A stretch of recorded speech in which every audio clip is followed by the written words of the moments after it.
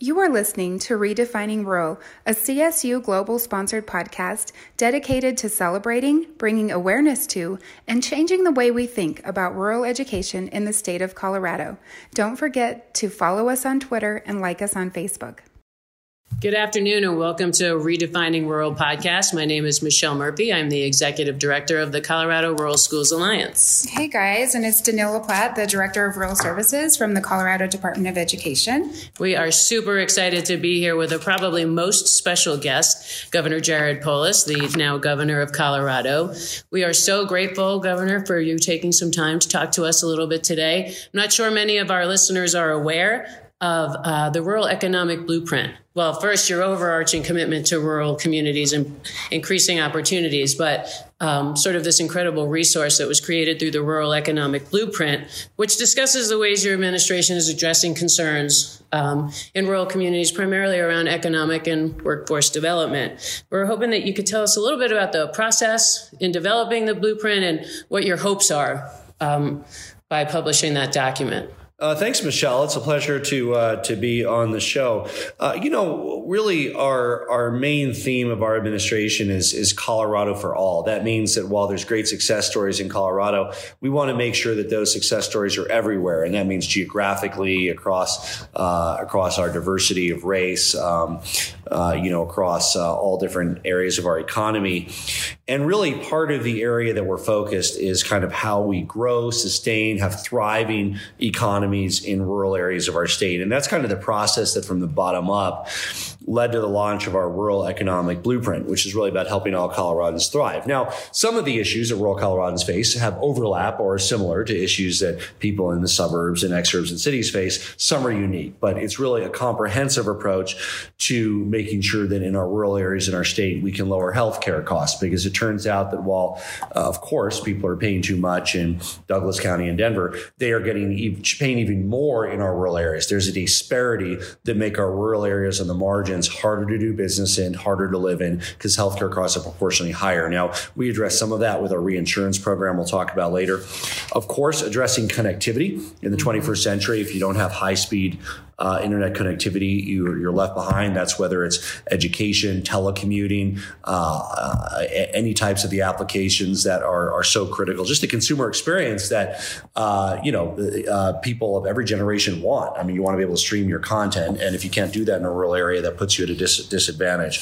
Of course, diversifying local economies. We have a lot of rural economies that are too subject to these huge economic swings because they rely in one area. We want to work on that diversification. And of course, coming down to a topic near and dear to your heart and mine, increasing early childhood educational opportunities and child care to make sure that our rural Colorado is attractive for families to live in, right? We don't want to be one of the things where young families feel they have to leave because they can't get the quality preschool, the child care that they need. And we have large deserts of quality early childhood education in many of our rural areas. We sure do, and we're really excited. We'll talk a little bit later about some of your ideas and initiatives around early childhood. So, Governor, I think you touched on a few of these things in our first question, but as you're getting out and about and learning more about what's happening in our rural communities, what do you think are some of the biggest challenges for our communities and students with regard to workforce and economic development? And first and foremost, there's not going to be one answer for Colorado, and it might be different in Julesburg and Montezuma County on opposite corners of our state, and no two communities are the same. But in general, we have an issue in many of our rural areas where students who graduate in our rural school districts often aren't able to see the pathway to stay in their home community. If they want to be able to support themselves and live their dreams, they don't feel that pathway is there. It might mean the pathway is not there educationally, and that's why the partnerships with community colleges are so important. For instance, the work that Otero Junior College in La Junta is doing with CU to have that cross-credentialing where the students don't have to leave to go to CU Denver and Boulder. They can stay in Otero County and get that credentialing to be an educator themselves without having to leave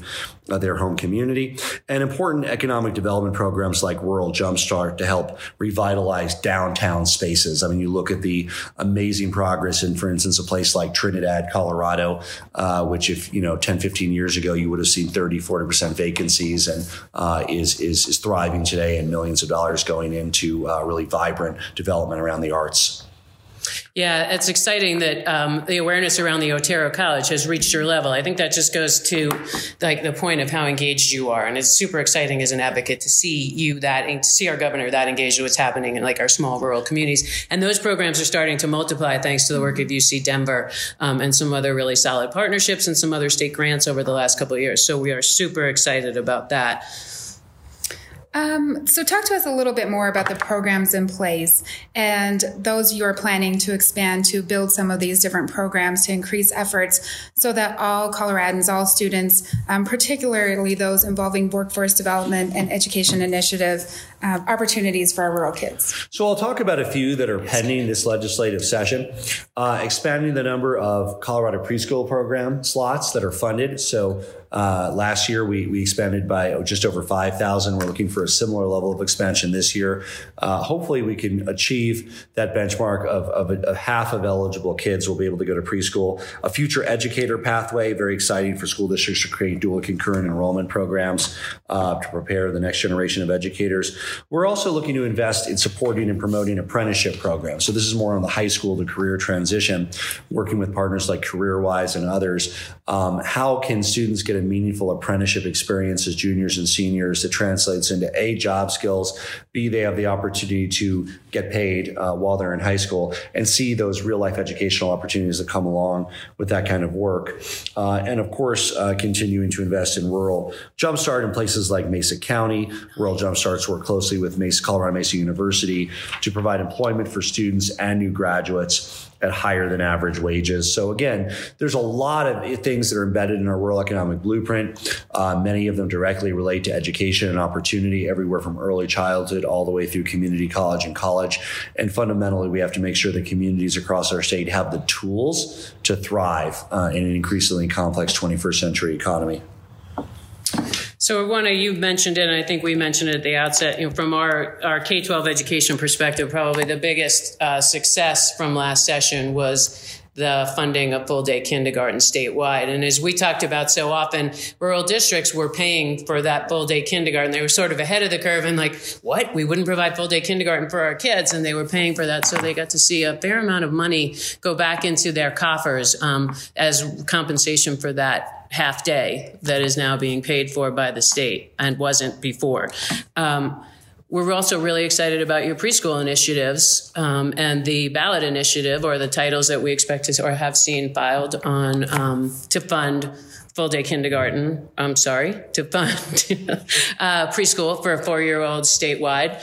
But rural districts and rural communities are postured really differently in this regard, with regard to both facilities and workforce. And you've touched on this a little bit, but what are your dreams and plans around helping rural communities build that out? So first, Rural Schools Alliance was a real critical linchpin of our Kindergarten Now Alliance that helped make kindergarten happen.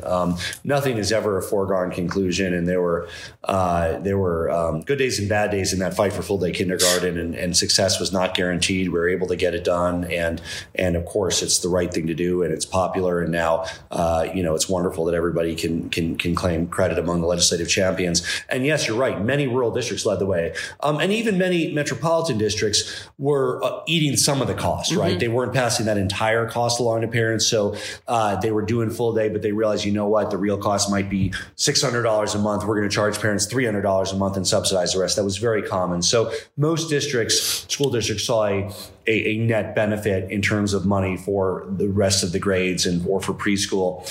Now the challenge with preschool is broader, right? Because when it comes to preschool, school districts are a provider, but not the only provider. And in our rural communities and in our urban communities, there are quality community providers. And of course, in the case of some of these early childhood education deserts, it's a matter of how do you increase the quality and work with the community provider, or if the school districts want to make sure that you're not just providing the place to park your kids, childcare, but also that high quality early childhood component that's research based and based on metrics that we know have proven results in reducing special education rate, increasing student achievement, and better learning results.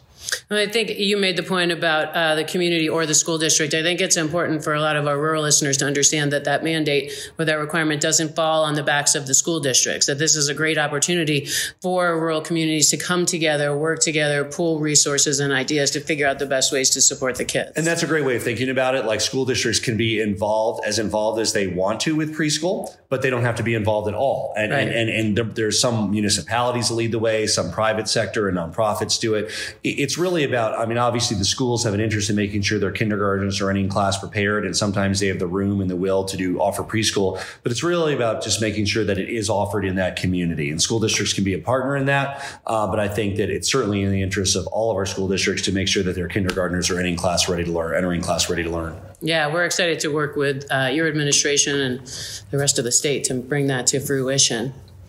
You talked a little bit earlier on, and I know this is something you're super proud of and excited about with your healthcare initiatives. Can you want to talk about that just a little bit too? Yeah, so some of the biggest disparities in healthcare costs have a negative impact in rural Colorado. Namely, people pay more for insurance in eastern and western and southern Colorado than they do in the Denver metro area. So, of course, again, the whole state benefits from some of the systemic reforms like ending out-of-network surprise billing and additional pricing transparency.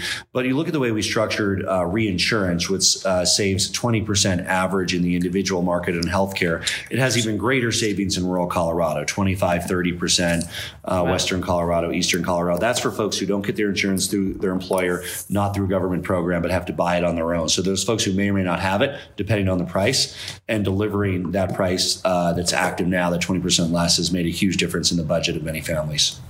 It's exciting.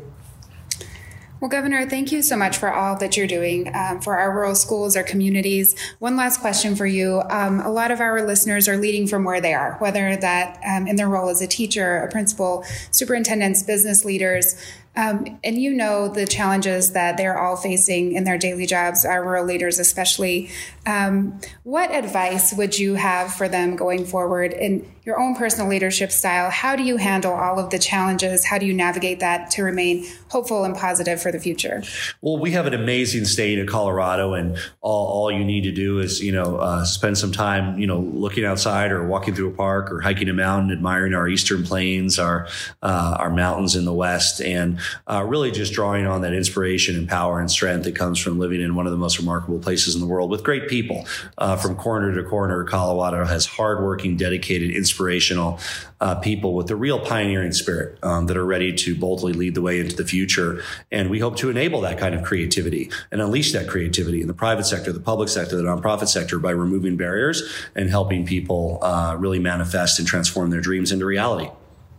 Thanks so much, Governor. We're going to wrap up. We, again, really appreciate your time and all your work for rural, and we look forward to working with you in the years to come. Thank you. Thanks for listening to Redefining Rural, a CSU Global sponsored podcast dedicated to celebrating, bringing awareness to, and changing the way we think about rural education in the state of Colorado. Stay tuned for our next episode, and in the meantime, follow us on Facebook and Twitter.